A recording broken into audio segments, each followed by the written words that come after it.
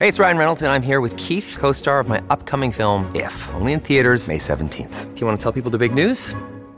All right, I'll do it. Sign up now and you'll get unlimited for $15 a month and 6 months of Paramount Plus Essential Plan on us. MintMobile.com/switch. Upfront payment of $45 equivalent to $15 per month. Unlimited over 40 gigabytes per month. Face lower speeds. Videos at 480p. Active Mint customers by 531.24 get 6 months of Paramount Plus Essential Plan. Auto renews after 6 months. Offer ends May 31st, 2024. Separate Paramount Plus registration required. Terms and conditions apply if rated PG.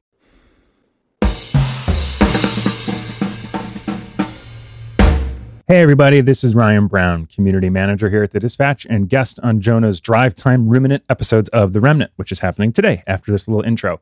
I'm cutting into the intro for two reasons. One, I want to plug The Dispatch's signature in-person event this year, which is going to be November 10th through 13th in Naples, Florida. It's called the What's Next Summit. It's happening right after the election, and the point of the conference is going to talk about what's next in the GOP, in America, in the world. It's going to be an awesome, awesome event. You're not going to want to miss it. Yesterday was the last day to get the early bird discount, but that means you can still buy your ticket. There are tickets left, but there are a limited amount. So if you're on the fence and you're free November 10th through the 13th, please get your ticket. It's going to be awesome. We're going to do other smaller regional events around the country. Again, more details to come on all those, but seriously, you're not going to want to miss this one. Sign up on the website, and I'll have Guy put that link at the top of the show notes. The other reason I'm cutting into the intro is because we actually did this pitch at the end of today's episode, but the episode was a little weird. Jonah was in a bit of a mood. Guy wasn't talking, which was probably the best part of the whole episode. But anyway, we weren't sure all of you were going to listen all the way to the end. So I wanted to jump in at the top, pitch Naples, tell all of you to buy a ticket. You will not regret it. And you've been warned about the episode. It's a little weird. Sometimes funny, sometimes weird. Let me know what you think. Enjoy the show.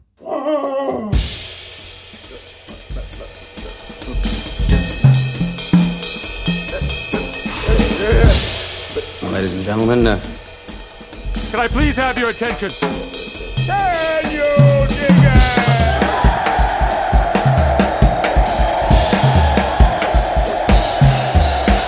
Greetings, dear listeners. This is Jonah Goldberg, host of the Remnant podcast, brought to you by the Dispatch and Dispatch Media. I'm back in the meat space of the live Dispatch studio at Dispatch World headquarters in downtown DC. We're still working on the satellite office on the Aegean. And I'm here doing a mid-month drive time episode because the calendar has conspired against us and we were overdue. So I have here in the studio, Ryan Brown. Ryan, you are now, I keep asking you for your official title now. It's community manager. Community manager. Okay. We can stick with utility player, though. Yeah, I like utility player. And then we have my research assistant from the American Enterprise Institute, Guy Denton. I remember you, Jonah. Hello. Yeah, it's good to see you. That's about as Don't lie to him. I was just going to say it's sort of pro forma.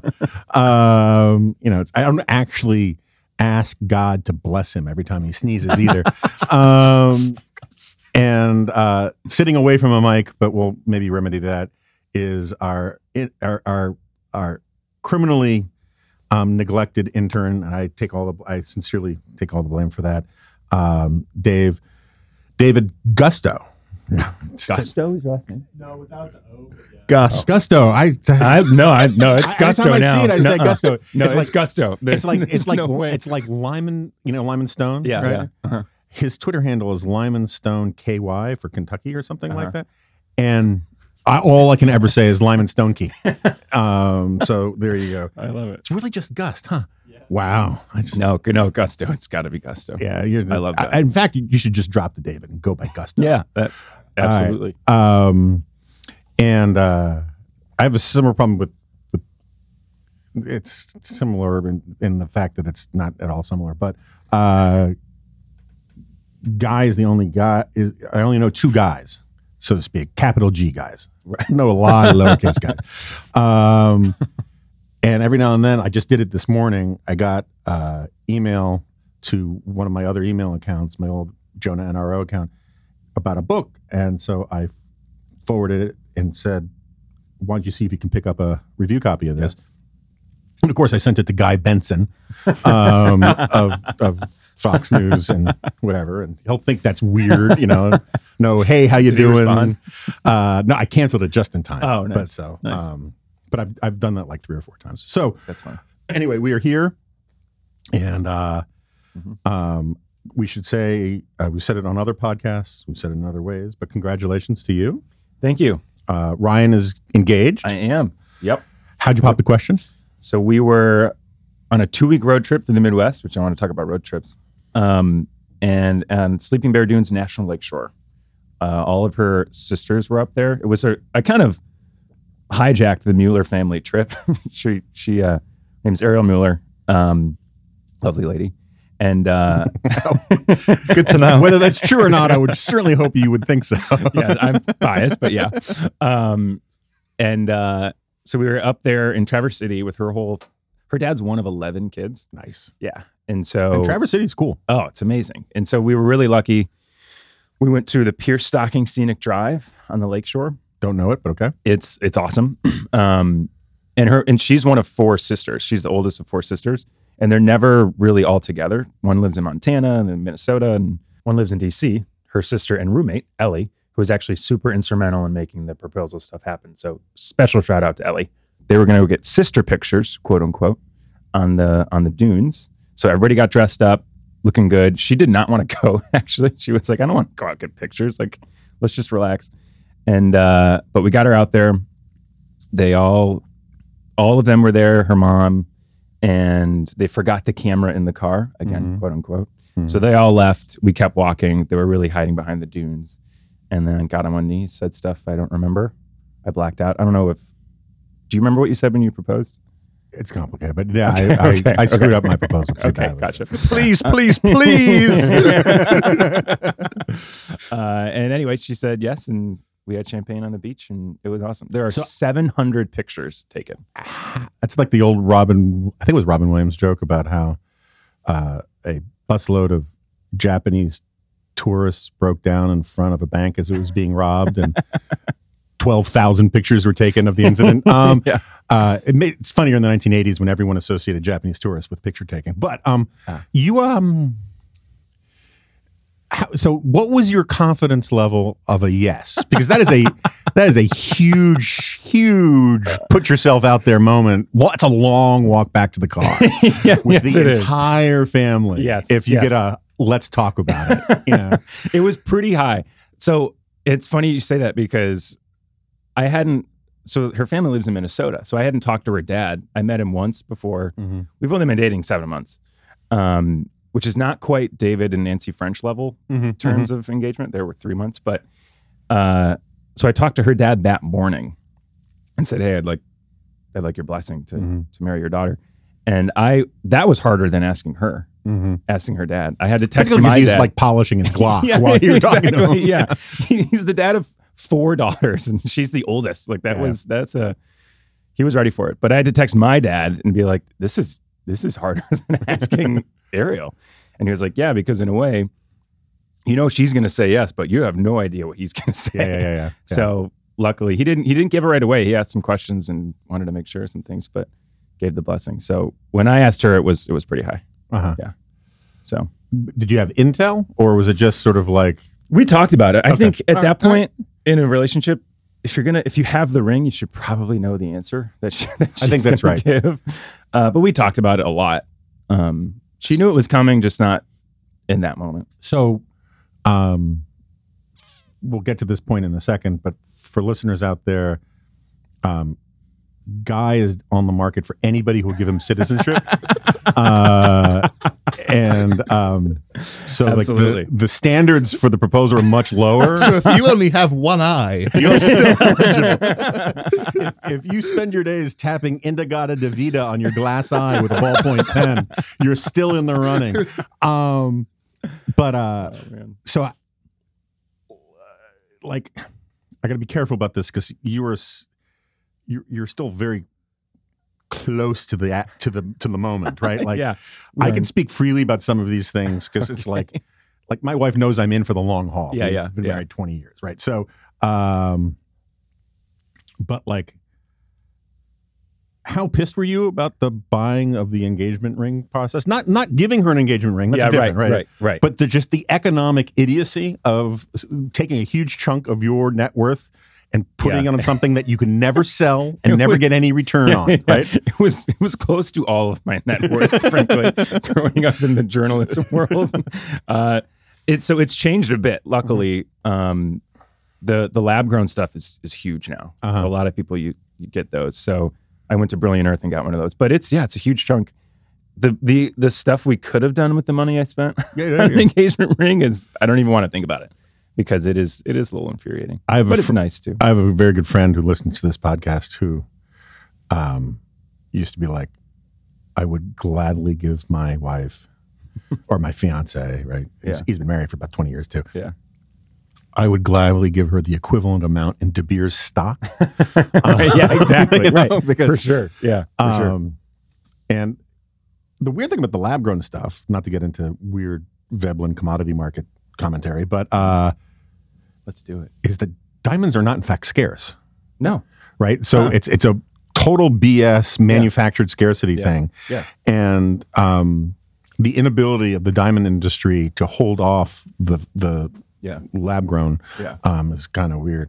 So Guy, make your best case to where, to the lucky lady or whatever who holds out that precious sweet green card for you. Yeah, pitch yourself. Thanks, Jonah. Marry me and come on as many Kiss cruises as you want. There'll be a new Kiss trip every weekend. And that's the capital KISS. Yeah, right? That's quite right. The other kind of kiss is negotiable. Yes. After the paperwork is signed. But for listeners who don't know, right before we started recording, Guy was telling me that there is now last time we were here, Guy regaled us with his experience of going to a KISS convention. Which of course, it's what all the cool millennials do. And Gen Z, Jonah. Is whatever.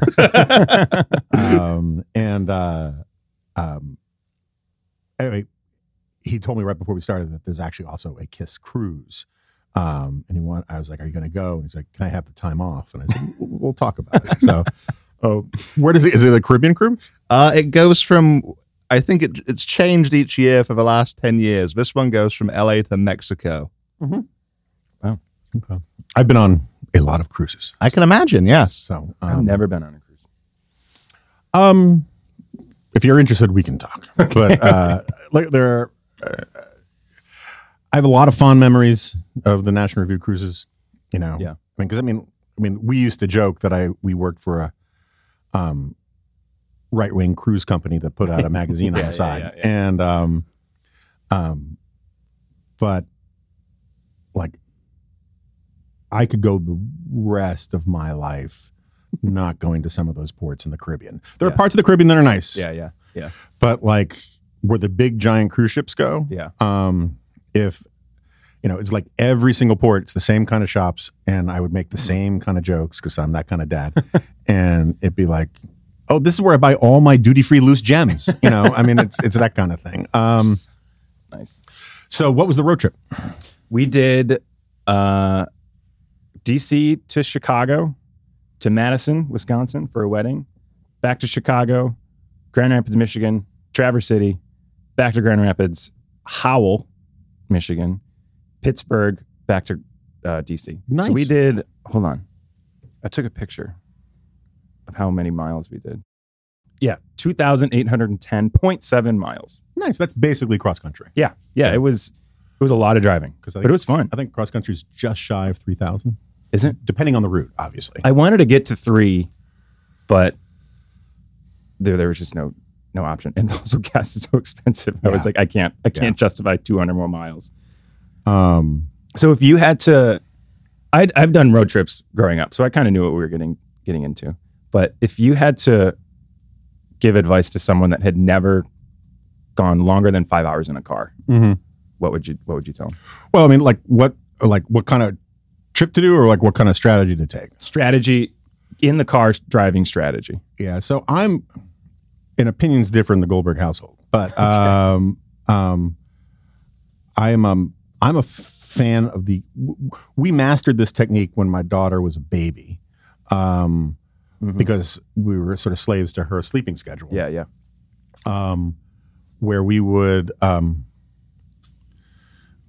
get up crazy early, and that way, like, first of all, if you're going to go on any road trip, unless you have a specific plan about back roads on the Eastern Seaboard or New England stuff, and some of those drives are really pretty. If you're going to be on interstates most of the time, get west of the Mississippi as fast as possible. Like, get to Chicago. Chicago should be the beginning of your actual road trip. Chicago is, and you should just get to Chicago as fast as possible, because unless you're planning on weird detours in Ohio or Pennsylvania or whatever, it's the interstates are ugly, right? And then once you get west of the Mississippi, the interstate, the views even in farm country are pretty, or at least interesting. And I mean, you can still go road blind and like Nebraska and Kansas and that kind of thing. And Pennsylvania can be nice, but through the mountains. Pennsylvania's beautiful. That's true. Yeah. That's true. Like, you know, the Pennsylvania Thruway or whatever, Turnpike or whatever. I weirdly love Pennsylvania is Breezewood. I love Breezewood too. Breezewood is awesome. If anyone hasn't been to Breezewood, it's just like, it's honestly like a road trip mecca. Like, it's got everything you need. It's an interchange also, but I love Breezewood. You should Google it. There's a long running debate on the interweb about whether Breezewood is a terrible reflection on America or a wonderful. I'm pro Breezewood. I am very pro Breezewood. There's a whole logistics story about where it is and why it's like that. And the way I always describe it, like, if you went through my Twitter feed, basically every time I've come back cross country, I almost always have that GIF of the kid on top of the flying moth or whatever it is from Neverending Story. Okay. Because when you see Breezewood, you know you're home. Right? And, exactly. But you know, the way I sometimes explain to people is like, supply closets are ugly. Yeah. Right. And there's, because they're utilitarian things. And, you know, what was it? J.R.R. Tolkien had this really interesting view of technology. Is like, he liked factories, but he liked them because they concentrated all the technology in one place and he wanted them out of sight. Yeah. And by Breezewood being Breezewood, the rest of Pennsylvania is much prettier. Exactly. Absolutely. Yeah. So, but the reason you get up early in the morning is that you can crush 200, 300 miles very early in the morning with very little traffic, right? And then if you think of a long day, I generally think a long road trip day is a 500 to 600 mile day. Okay. Sometimes you can go a little more. Yeah. We broke 1,000 once. Or more once actually. But anyway, the advantage of doing that is like, you kind of own the day now. You can stop for lunch someplace without feeling like, oh my God, we're going to get in after dark. Right. You stop, you drive for 300 miles, you've got a full tank of gas from the night before. You load up, you get breakfast, you get coffee. It's sunrise. Every place is pretty at sunrise. Yeah. And then, by the time you get somewhere for lunch, you broke the back on the day, and you can say, okay, do we want to do this side thing, whatever. And when you show up at your final destination, it's still time that you can get dinner before the restaurants close. You can get a drink. You can rock out to Kiss. I'm sure that's the way a guy would do it. And but like, I would say, if you had to pick one state where you should road trip hardcore, I mean, Michigan. Look, Michigan is great, and I don't know Northern Michigan as well as I'd like. I've been there a couple times, but it was fairly surgical. I have been to Traverse City, which is awesome. But I would argue that Utah is the most interesting geological or geographic state in the country. It's just got more different weird, if you like natural beauty stuff, right? You know, which is sort of part of the point of road trips. So yeah, for sure. Nice. Guy, how much of this country have you actually seen? I know you've been to New York. Making sense to you? You've been to Tennessee. Nashville, yes. Boston and around New Hampshire the other day, which was fun. Sure, there's one or two other places that I'm now forgetting. What's the longest time you've spent in a car? Because I mean, road trips. I mean, you can get across Great Britain pretty. Also, you wouldn't road trip in the UK. You'd take a train. Okay, yeah. No, you do an exciting 3-hour road trip to get from the bottom of the country to Scotland. I did 5 or 6 hours, maybe once, going from England onto a ferry into Belgium, then through Belgium to get to a town we were going to. But that's probably in a single stretch, that'd be the longest time. Yeah. Gotcha. Interesting. Did the victim make any noise from the trunk? No. Only when we were underwater, and thankfully in the cage, no one could hear him. Tough transfer, I would imagine. That's right. Yeah. They check for fruits and vegetables, but not for live human being. So are you guys excited about the oh, I gotta read you the best. I read this on Glop yesterday, but this is, oh boy. This is just the bee's knees. This is a real headline from a part of the MSN network. Homophobic telescope reveals first high-res images of deep space. It's not a parody. It's real. Apparently, James Webb in the 50s or 60s was not kind to the gays at NASA.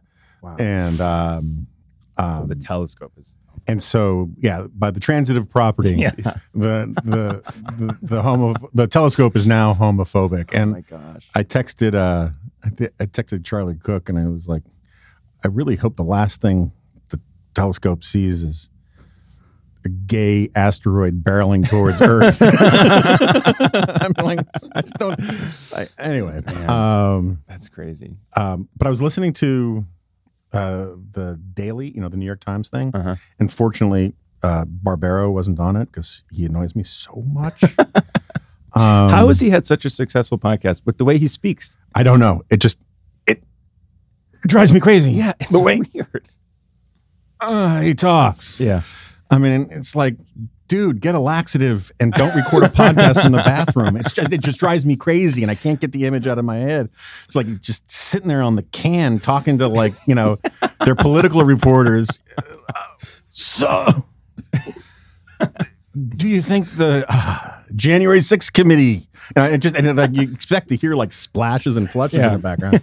It drives me and I can't get it out of my head. So I'm always psyched when they have some substitute on. I genuinely think they pre-record him just going, yeah, and just put it in random places. Sort of like audio punctuation marks or placeholders exactly. kind of thing. Yeah. Yeah. I mean, So,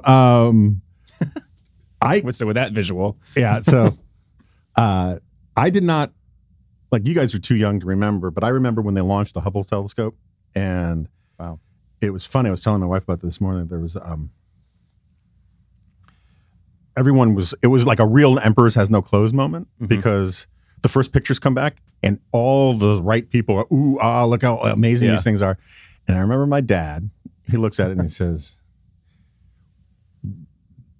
this is nothing. These are like blurry pieces of light. They mean nothing. This is embarrassing. This can't be whatever. And it turned out like a week later or whatever, they announced that the lens was screwed up. And that's why they were fuzzy, right? Yeah. And the real pictures from Hubble are awesome, right? And but what I didn't know until I listened to the Daily thing was, I remember the lens being messed up and all that, but apparently the problem with the lens on the Hubble is that it was the mirror, right, which apparently is the big thing in a telescope, and 8-foot wide mirror. Wow. That was the curve of which was 2 microns off. Now a micron, so a sheet of paper is 100 microns thick. Oh, wow. So the idea, can you just imagine damn it. It's so close. And you're the mirror guy. You're like, shoot.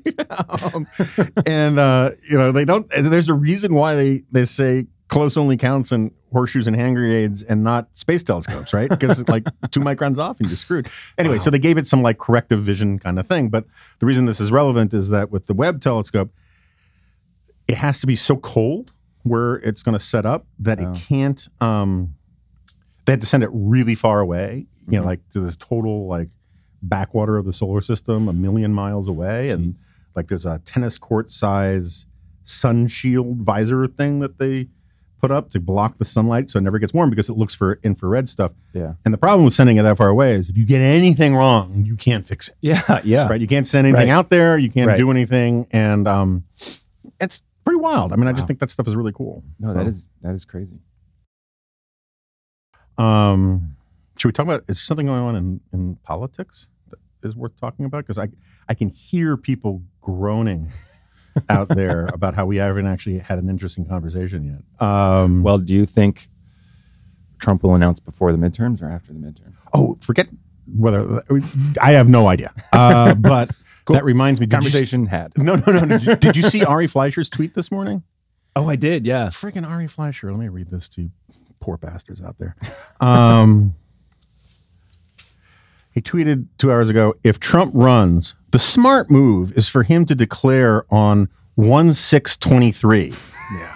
The 1 year anniversary of the riot at the Capitol will be about him anyway, so he might as well seize the day and make it his.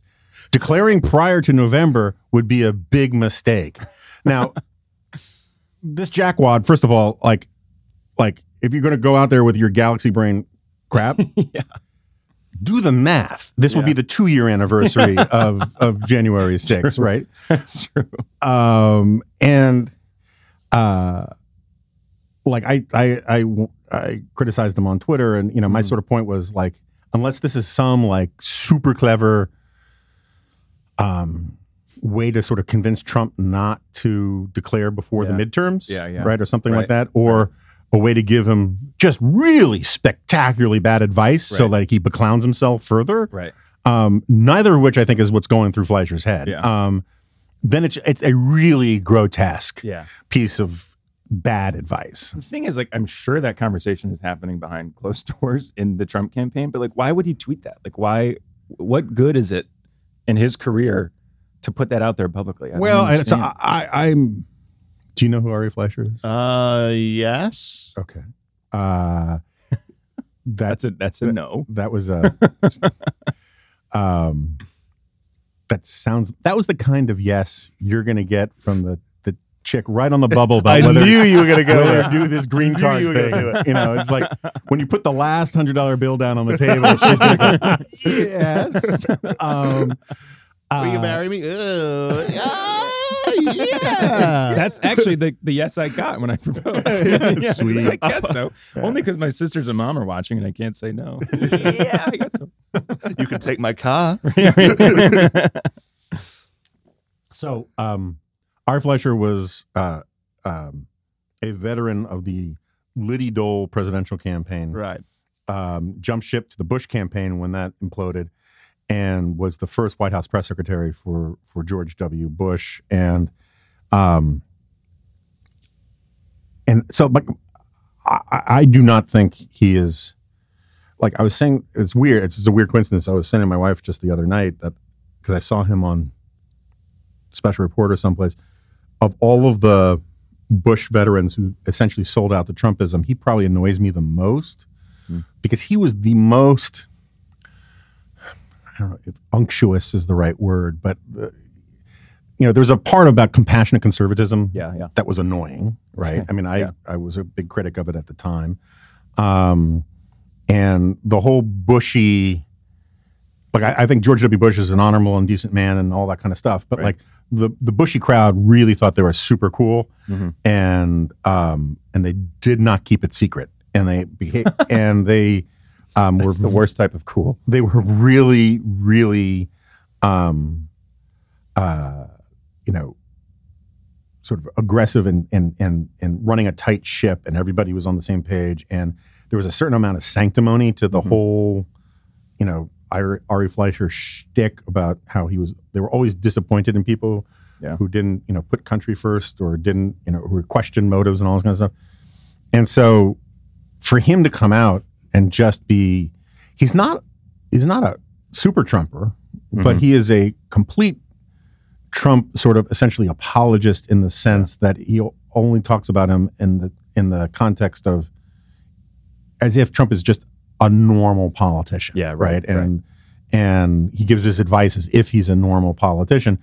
And then there's the fact that he's, a Jewish guy who's like the chief flack for that Saudi Arabian Golf League. And is he really? Yeah. And that's annoying. so he's just I didn't know that. Wow. He bothers me in a sort of sellout kind of way more than a lot of the other people do. But it's like, it would be just really, really bad advice to like have everybody, because first of all, Trump would not be able to control himself. Yeah. He would spin January 6th in some way that was either a disingenuous lie or he would say the quiet part out loud, and talk about, come my comrades, let us seize the radio stations kind of thing or whatever. And either way, it would be just a grotesque affront. And the only way you could think that's a good idea is if you think January 6th was just another day, just another political, problem that you can spin. And that's what a lot of those spin guys are. Some of the most cynical people in politics are the ones who just think everything is about finding the right bumper sticker or the right manipulated words. And I hate that crap. And it's just leaning into January 6th is just really bad advice. Having just been in the Midwest and stuff, I think it's actually permeating a little more than we might think here in DC. Like my mom is up in like she's never been a Trump fan ever, but she was hooked to the hearings and talking about it a lot. I think it's actually having an effect on people. See, there you go again. You keep giving shout outs to your mom. I gave my dad. My dad got the shout out earlier in the engagement. Oh, that's story. right. Yeah. Okay. Thanks, Dad, for the advice. Hi, Mr. Brown. Love you. I told this story on here before because you guys were before we started recording. We're talking about how like people at AEI listen to this and your family members listen to this. I can't remember if I talked about this on air, but like I used to make all of these totally untrue, entirely fictitious jokes about how Jack Butler, was my gimp and that he wore a leather onesie and he had a ball gag and I would let him out of the box to do the podcast. And sometimes that even got excessive. And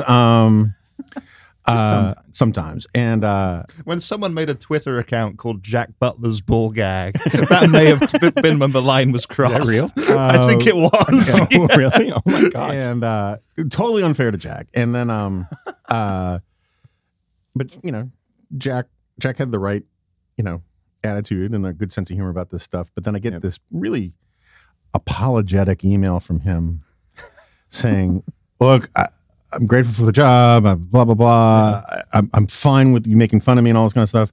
But my mom and my grandma were listening and they did not think that the S&M jokes about me were very funny. And I'm wondering if we can cut that out. Oh, and man. like, yes, Jack, that is a reasonable request. We don't need to go to HR. Oh, man. For sure. Like, we will stop doing that. So poor grandmother. That's funny. You guys don't know who. Because you helped me book the thing, but was Mickey Kaus on your radars at all? Do you know who Mickey Kaus was? Vaguely. That shows you how old I am. So Mickey Kaus was a writer he's a good deal older than me, but he was a writer for the Washington Monthly, for more. I got to know him in the New Republic back when the New Republic was a great magazine. Wrote a book in the early 90s called The End of Inequality. Then he became a columnist for Slate. Brilliant guy. Anyway, I did this. I used to do this thing for this other guy, a former New Republic writer, Robert Wright, and called Blogging Heads, which is from about 20 years ago. And it was like the first kind of podcasting, and it was a video thing. And I used to debate Peter Beinart all the time, and then I would do, I even did one or two with like Matt Iglesias, and I did it with all these other people. And it was the idea was this really kumbaya-y, thumbsucky thing about like getting people of different ideological perspectives to to have bridge building conversations and all that kind of stuff. And it was good. It was fun. And I got a lot out of it. Anyway, I bring it up just because Mickey and Bob had me on this thing because the official name Blogging Heads is going away. And Bob Wright is turning it all to something called Non-Zero, which is partly a reference to a book he wrote. And it was a really weird conversation. This is recently? Yeah, we recorded it 2 days ago. It was like Wednesday. Yeah. And it goes up, I don't know, next week or two. It's probably unfair to talk about it before people have a chance to listen to it. But there was just, I was doing the whole, we were talking about what's changed in the last 20 years and yada, yada, yada, and I was doing part of my Yuval Levin shtick about institutions, platforms versus molding character, yada, yada, yada. I was a little surprised that Robert Wright didn't know that stuff. And I was saying how this is just sort of a problem in the culture is that, from journalism through wherever, people are using their institutions as sort of platforms to promote themselves rather than doing what is best for the institution. Anyway, you guys have all heard me say this stuff a million times. It's like 18 bingo card things. Right? Yeah. And then towards the end of it, Mickey, who's always been a character, says, look, I got to tell you, and I'm just sort of paraphrasing, but I got to tell you, for years, I always did what was good for the organization. I was a team guy. I helped this magazine. I helped that magazine. And I think I was a sucker. And then he starts going on about how, whenever I read an obituary of some guy who was a beloved member of the history department for 30 years, and he made so many contributions, I think that guy's a sucker. I think and it was just weird and dark and and it changed from what my point was, which is about the sort of collective action problem we have in the culture and journalism and politics and all that kind of stuff. AOC and Ted Cruz don't, they just use their parties as platforms, blah, blah, blah, to the meaning of life. And it got weird. And I had to, and everything was very collegial, but I had to say, Mickey, I think that's nuts, and that's really sad. And he just kept tripling down on it. And Bob came to my aid, and it became this thing where it became this argument about the shorthand for this, which I've talked about here before, is resume versus eulogy. Right. And he was all in on resume. Yeah. And screw eulogy. Yeah. I appreciate the honesty, but anyway, I was kind of shaken by it. But anyway, I've done a really good job of selling this thing. I mean, the other thing is that they just want to talk endlessly about friggin' Substack, which I just didn't want to talk about. But well, that kind of make the Substack culture is to do your own thing. We are an outlier in Substack, right? We are an institution. We're still in Substack, but most people are just individuals. They leave their big institutions, go to Substack, write their own thing, make a ton of money doing it. So that's how I segue. Well, some people make a ton of money. I think most people don't. Yeah, that's how I segue. That's how the topic came up in the first place. Is that it's my point is that when you guys were in high school or whatever, grade school, wombs, blogging was all the rage, and blogging I think was superior to the blogging era is superior to the era of the Twitter era in all sorts of ways. And Mickey was one of the first really big bloggers, and he was inspired in part by the Goldberg File. And we got into this conversation about the big ats because first there was the Goldberg File, and then there was Kaus Files, and then there was Andrew Sullivan's Daily Dish, which was inspired by Mickey's thing. And so, I'm a founding father of the blogging era, which is now a dead civilization. But I was saying how Substack is very reminiscent of the blogging era in that it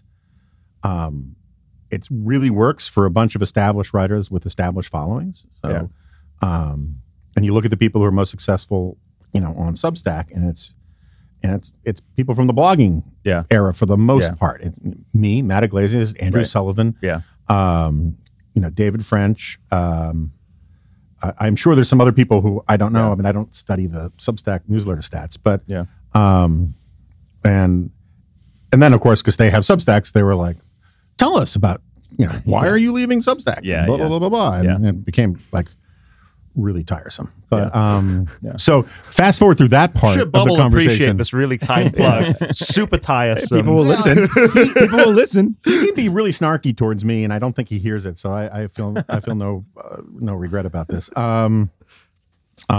He always brings up the name of my first book as a way to sort of dog whistle mock me and assure his audience that he knows who I really am, kind of thing. So like That's annoying. but no, I like Bob, but Mickey's just a dark figure these days, and it's really weird. And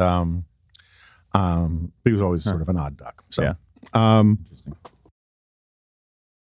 You're watching anything interesting? Terminal List, baby.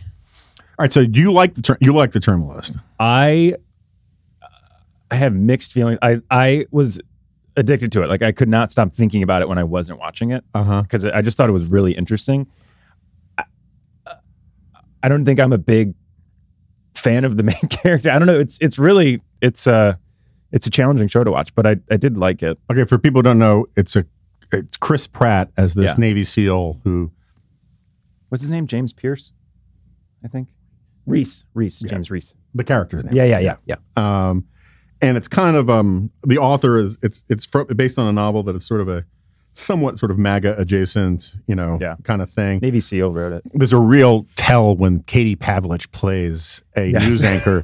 I like Katie personally, but like it was just like that's a signal. Yeah. Have you watched this thing? No. No.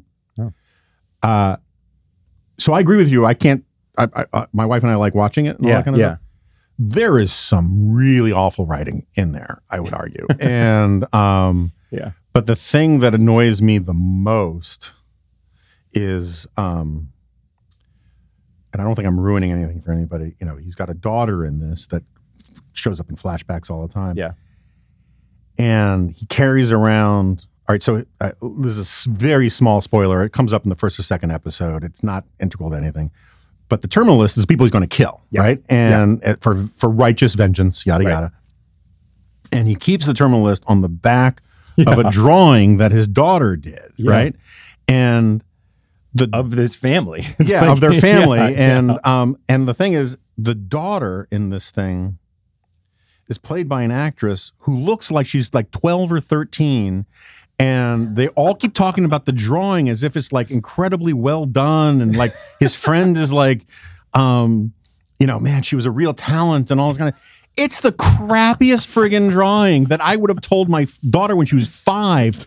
Why don't you try again? I mean, it's like basically glorified stick figures. And it's like this 12 or 13-year-old girl is like drawing with crayons. That's so true. It's like, whose niece is this actress that they cast her in this role way too old? Yeah, I didn't think about that right away, but you're totally right.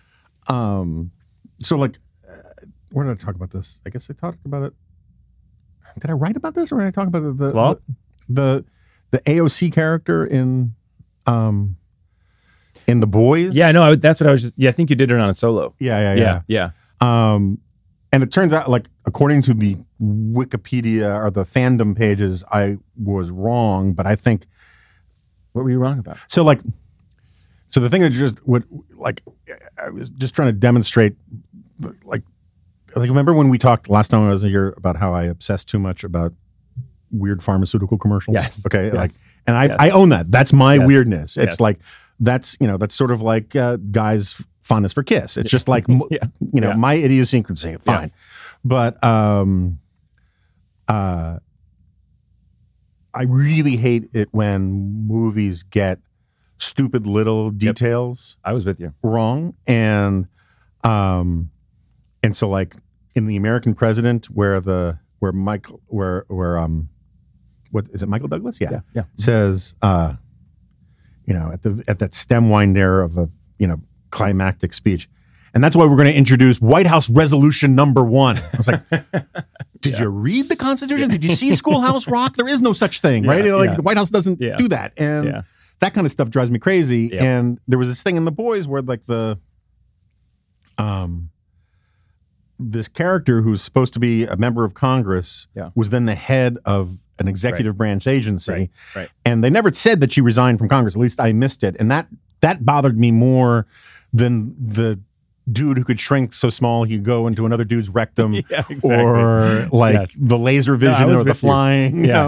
It's those things that bother me. No, I'm with you. Did you like The Boys? Did you finish The Boys? I'd finished The Boys. I think I've talked about this before. You ever seen the TV series Banshee? No. Okay, so there are certain shows that even if intellectually I disapprove of greatly, the 12-year-old Jonah homunculus inside my head says, this is awesome. And so The Boys, there are all sorts of grotesque problems with The Boys, but I think it's fantastic. Yeah. So it's just entertaining. Yeah. Yeah.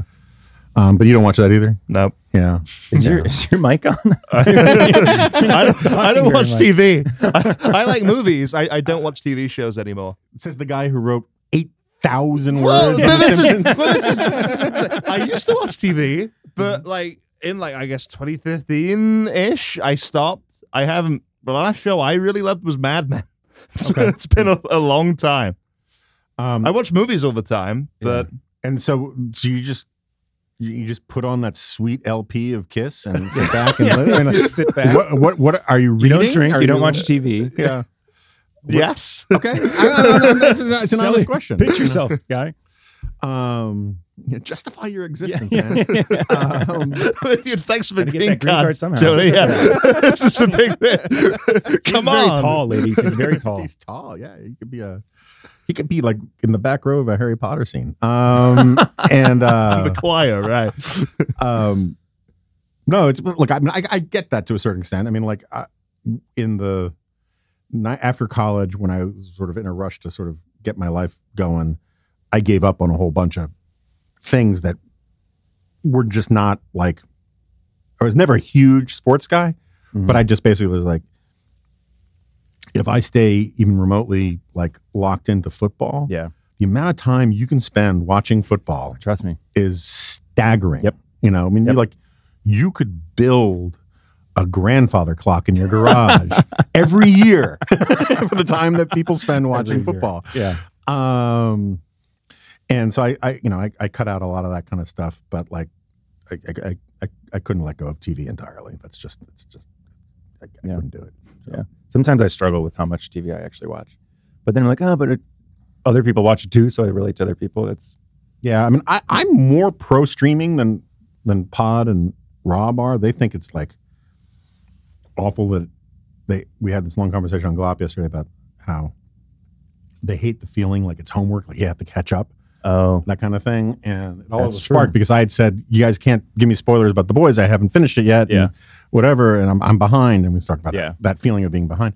But what I like about it is like you can actually, like you guys have no memory of like when the next episode of Happy Days comes out. If you were not at home by 8 p.m. on Thursday night, you'll miss it. Yeah. Like that's just it. Yeah. Like it's like we didn't even have VHSs until Right. I was 10 or 12 or 13 or something like that. And so like basically you had to wait until summer reruns to catch some of your favorite shows. And that's just barbaric. When I'll just be a serf. Yeah. I was listening to an interesting podcast yesterday. The Smart List podcast. Have you listened to that one? Heard of it. I don't. It's Will Arnett, Jason Bateman, and Sean Hayes. Oh yeah. Hollywood guy. Yeah. And they had Ted Sarandos on, the Netflix chief. Mm-hmm. And he was talking about that, like how Netflix literally changed the way we all watch television. Yeah. It was really interesting. Because he grew up watching TV, and if you missed it, you missed it. Yeah. There's no other option. So I literally can't imagine that. That makes me sound. I think literally you can imagine it. I figuratively have a hard time thinking about that reality. All right. Well, this was a truly pointless exercise, and everyone in the comments I know is going to agree with me. Caleb, how long are we gone? 46. Really, I was sure it was like an hour and 20 minutes at least. Well, when Guy doesn't talk, I know. Are you okay? It's like the sound of one hand clapping over here. Yeah. All right, so Guy, when is the cruise? Is that are you sitting here moping about I haven't given you permission to go on a cruise yet? No, a cruise is a lot of money, Jonah. So if I'm going to mope, that's what it'll be about. I'm not paying for your cruise. That's what I mean. And we already had one big piece on Kiss in the dispatch. I am not sure. Like the point of diminishing returns is kicked in already on Kiss content for the dispatch. Man. We'll get a science correspondent first, right? You're, but the fact that you never became a music nerd surprises me. Yeah. Considering that you're a huge TV and movie nerd, read obsessively, and music just never entered into it. Yeah, in part because so it's funny. I know a bunch of people who are really into conservative intellectual history, as you might imagine, right? I don't think this is true. I may have met some of them, believe it or not. Although I don't think it's true of Continetti, but a bunch of them were really into comic books when they were young. And I think the very first time we talked, you gave me this theory. And I think that it's partly I like stories. I like origin stories, right? And there just aren't a lot of origin stories to music. It's it's a different part of your brain. And my wife's super into music. That's why you'd like Kiss. I like good origin stories. And boom. And no, so for me, music has always been. I mean, I had phases where I was really into certain bands for a while, that kind of thing. Yeah. But for the most part, music is it's the background soundtrack to me doing other things. Like that's about it. Feeding your dogs. Although that was my wife's, for guys referring to the fact that the treat videos now all have a different musical accompaniment, and which is a huge pain in the ass for me because I have to think what song am I going to play this morning, and I do it every day. Wow. And but that was Jessica's innovation, and then the fan base liked it, and I am nothing if not a servant to the. Do you ever collect records, anything like that? Records? No, records. I never made Ryan. I never made it English. I never made a giant aluminium ball either.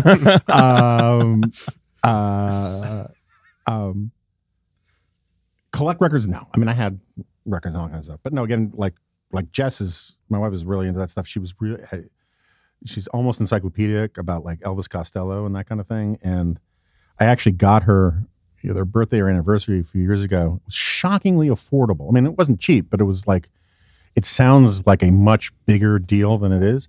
I got her a framed, mounted gold record for Elvis Costello. Oh, wow.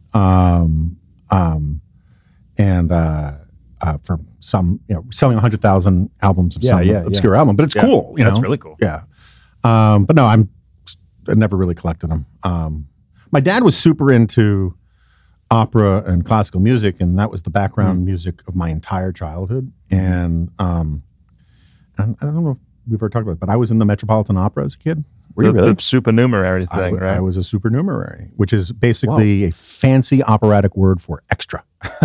And meant I didn't sing, didn't dance, but I was in, I don't know, half dozen different operas. Yeah, it was really a fantastic thing to do as a kid. Wow. And not just because the schmundo was good. That's pretty cool. Yeah, no, it was really neat. And what did you do? Lohengrin, I stood in the background holding a candle. Yeah. And Peter Grimes, I did something else. I was so jealous of my brother for years because he got to be in the hot air balloon in one opera that was suspended over the stage. It was a fake balloon, but and he was on stage for an hour up there and seeing all that, which was really cool. I didn't get to do that. But the cool thing about the Met is you have to be there for all these rehearsals. Yeah. But you didn't do anything except for the 5 or 10 minutes you were on collectively on the stage. And do you remember that feeling of when you were a little kid being able to explore, I don't know, your school on a Saturday was closed or your dad's office, that kind of thing, just running around exploring things. Yep. The Tower of London for you, something like that. And running around the Metropolitan Opera House in New York was wild because you go into rooms and they're like annexes for the wardrobe department, and it'd be 100 Viking spears and like various like, you know, Viking outfits, and you could run around with swords and get into trouble. And the place is like 4 or 5 stories below ground too. So there's like all this hidden weird stuff. Yeah. And it was just a lot of fun. But like it broke my dad's heart. That's strong. He loved me. But he was really disappointed. I never, like, he would hope by being exposed to the opera so much. Like I was in Pavarotti's first opera in the States. And yeah. And I don't think it was as big a deal for him that he was in Jonah Goldberg's first opera in the States. But I just never got the bug. Yeah. And he loved going to the opera. And I just nope. Yeah. So did you know, I watched an interesting video once, because music, like sheets of music and the way it's built and designed, we will eventually run out of music. It's a like finite. every combination will be used up. Every like note combination will eventually run out. We won't know because people copy people all the time and steal stuff all the time, but eventually it is a finite thing, is music. Isn't that kind of weird to think about? It's weird to think about. But like, assuming we add no new words to the English language, right? You can make a similar argument about, right? Yeah. You know, there's like one of my favorite Simpsons moments was Monty Burns has just this vast industrial floor full of monkeys banging on typewriters, right? And and he grabs a sheet of paper off of one of the typewriters and it says, "It was the best of times. It was the blurst of times." And like, this is garbage, and throws it away, you know? And my friend Nick Schultz, for years, that was like his sort of like instant messenger handle, was blurst of times. But I'm still not sure I believe that. As a young kid watching the video, I thought, that's crazy. Yeah. I'll have to find it. I don't know. It's been years since I watched it. But speaking of finite versus infinite, which is, you know, why people tune into this podcast in the 50th minute. On the Dispatch podcast, we talked about the Webb telescope, the homophobic telescope. And better to be a homophobic telescope than a sexist microscope. And you've always said that too. I actually have that tattooed on my ass.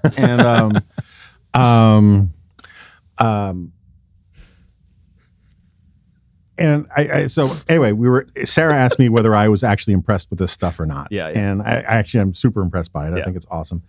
But it freaks me out because like I recently in a G-File, remember I had David look up the numbers or whatever. It was like how many galaxies there are in the universe. And I found some number that said there was like 100 trillion or 100 billion. Yeah. A very large number, right? I think we can all agree it's a large number. And in each galaxy, there are like 100 million or 100 billion stars, right? And so an X number of those stars, there are planets and do they have Ramza in any of those galaxies? Yeah, well, that's the thing. So like someone wrote into me and said I got it off by like a factor of 10,000. Oh, really? Like there are many more galaxies and many more stars. And then you see this you know, this telescope that Haight built, and that image of galaxies is supposedly.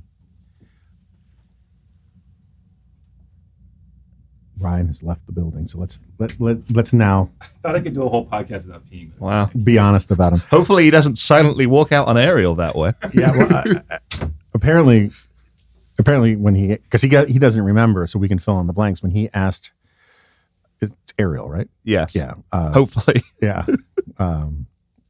Maybe she was a mermaid from Lake Michigan. When he asked her to marry him, apparently he said, "I know I have a tiny bladder, but do you think you can live with me for the rest of your life?" Would it not cause you too much inconvenience? And she's like, yeah, I guess. Yeah, sure, whatever.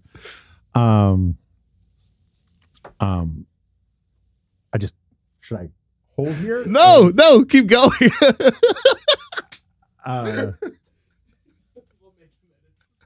That's a good point. Yeah, so we'll make Ryan edit this. So, I mean, you just the thing I think Guy and I deserve the most credit for is that we've done this entire podcast so far without once commenting on the fact that Ryan is shirtless, which is really weird, particularly given the piercings. So should I continue with this galaxy thing? Or You may as well. So anyway, the thing that freaks me out is like it's just too big, right? It's just like way too big, and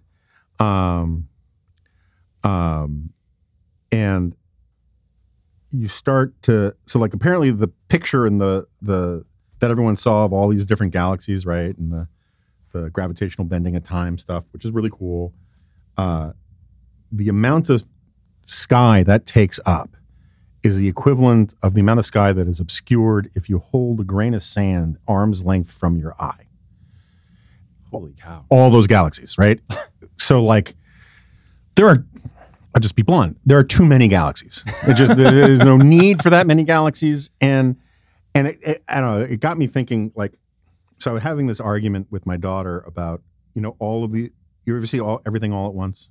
I didn't, but Okay, I know fantastic. the concept. Yeah. Yeah. And it's the multiverse thing, right? Yeah. And I have a real problem with the multiverse insofar as this theory that like every decision you make generates a different timeline, which means it has to generate from nothing, ex nihilo, the entire universe. Yeah. Right? That's a lot of energy to expend, right? Yeah. Particularly when you're talking about doing it like, the time you got the 12-piece McNuggets versus the 9-piece McNuggets, and those two whole new universes generate out of that. That time you picked the Singapore cane to beat me with the That's baseball right. bat. It's exactly the time you resisted for a minute and the time you didn't, and then you get into this thing about how there might be a lot of universes, right? And so like it's just way too much mass and energy to be created with the multiverse thing.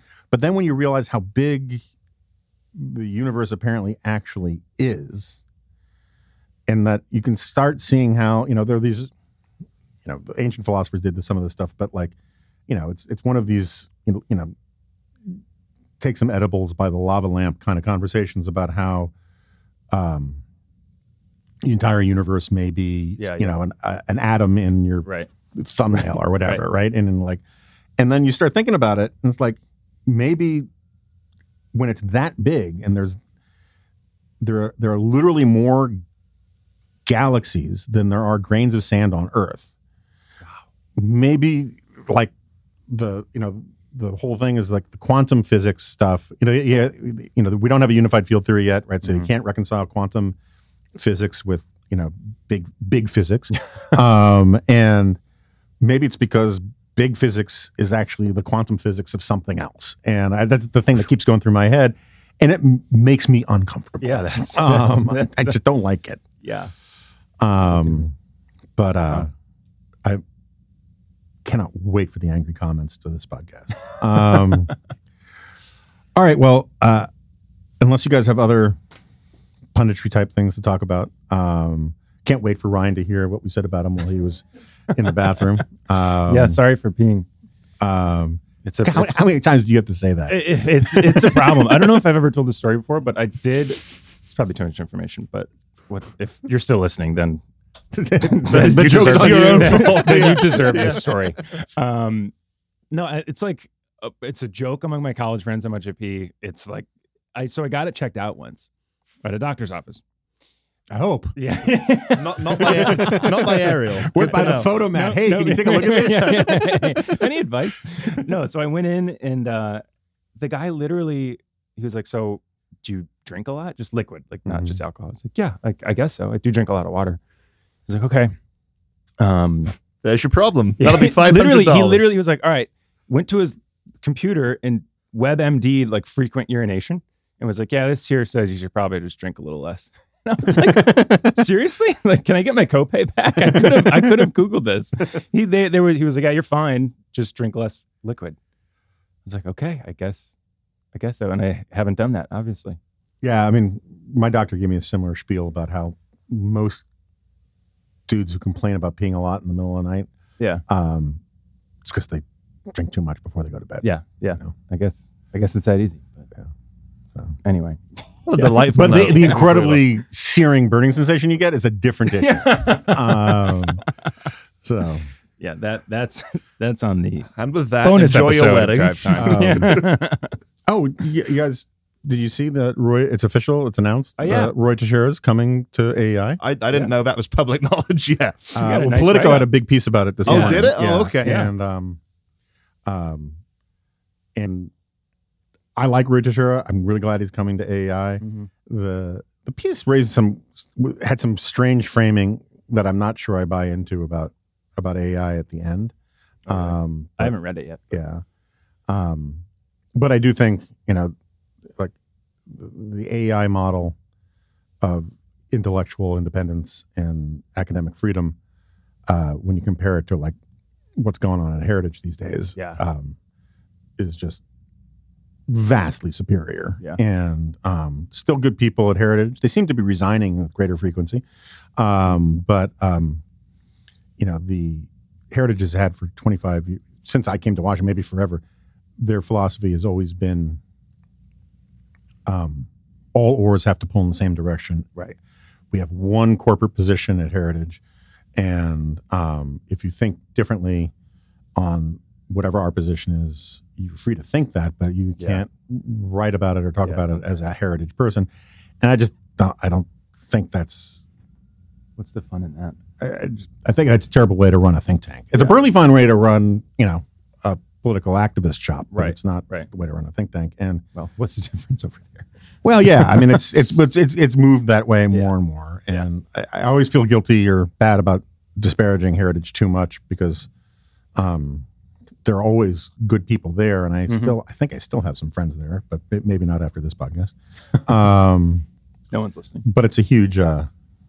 It's a huge problem for those guys, and apparently this new president guy just recently tripled down on it and said we'll never give that up. And I just think it's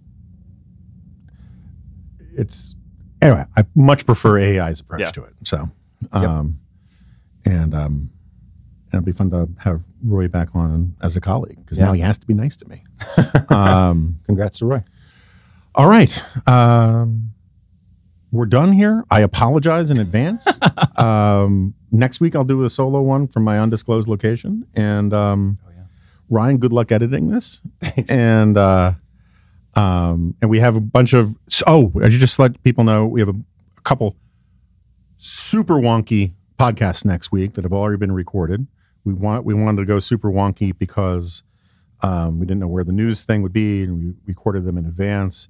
But in some ways, if you take this podcast that we did today and you mix it in, and then you take the average of the three podcasts, it'll be just the right amount of wonkiness. This is sort of like the dilution of the super wonkiness next week. So with that, thanks everybody for listening, and I'll see you next time. No, you won't. This is a podcast, and don't forget to get those Naples tickets.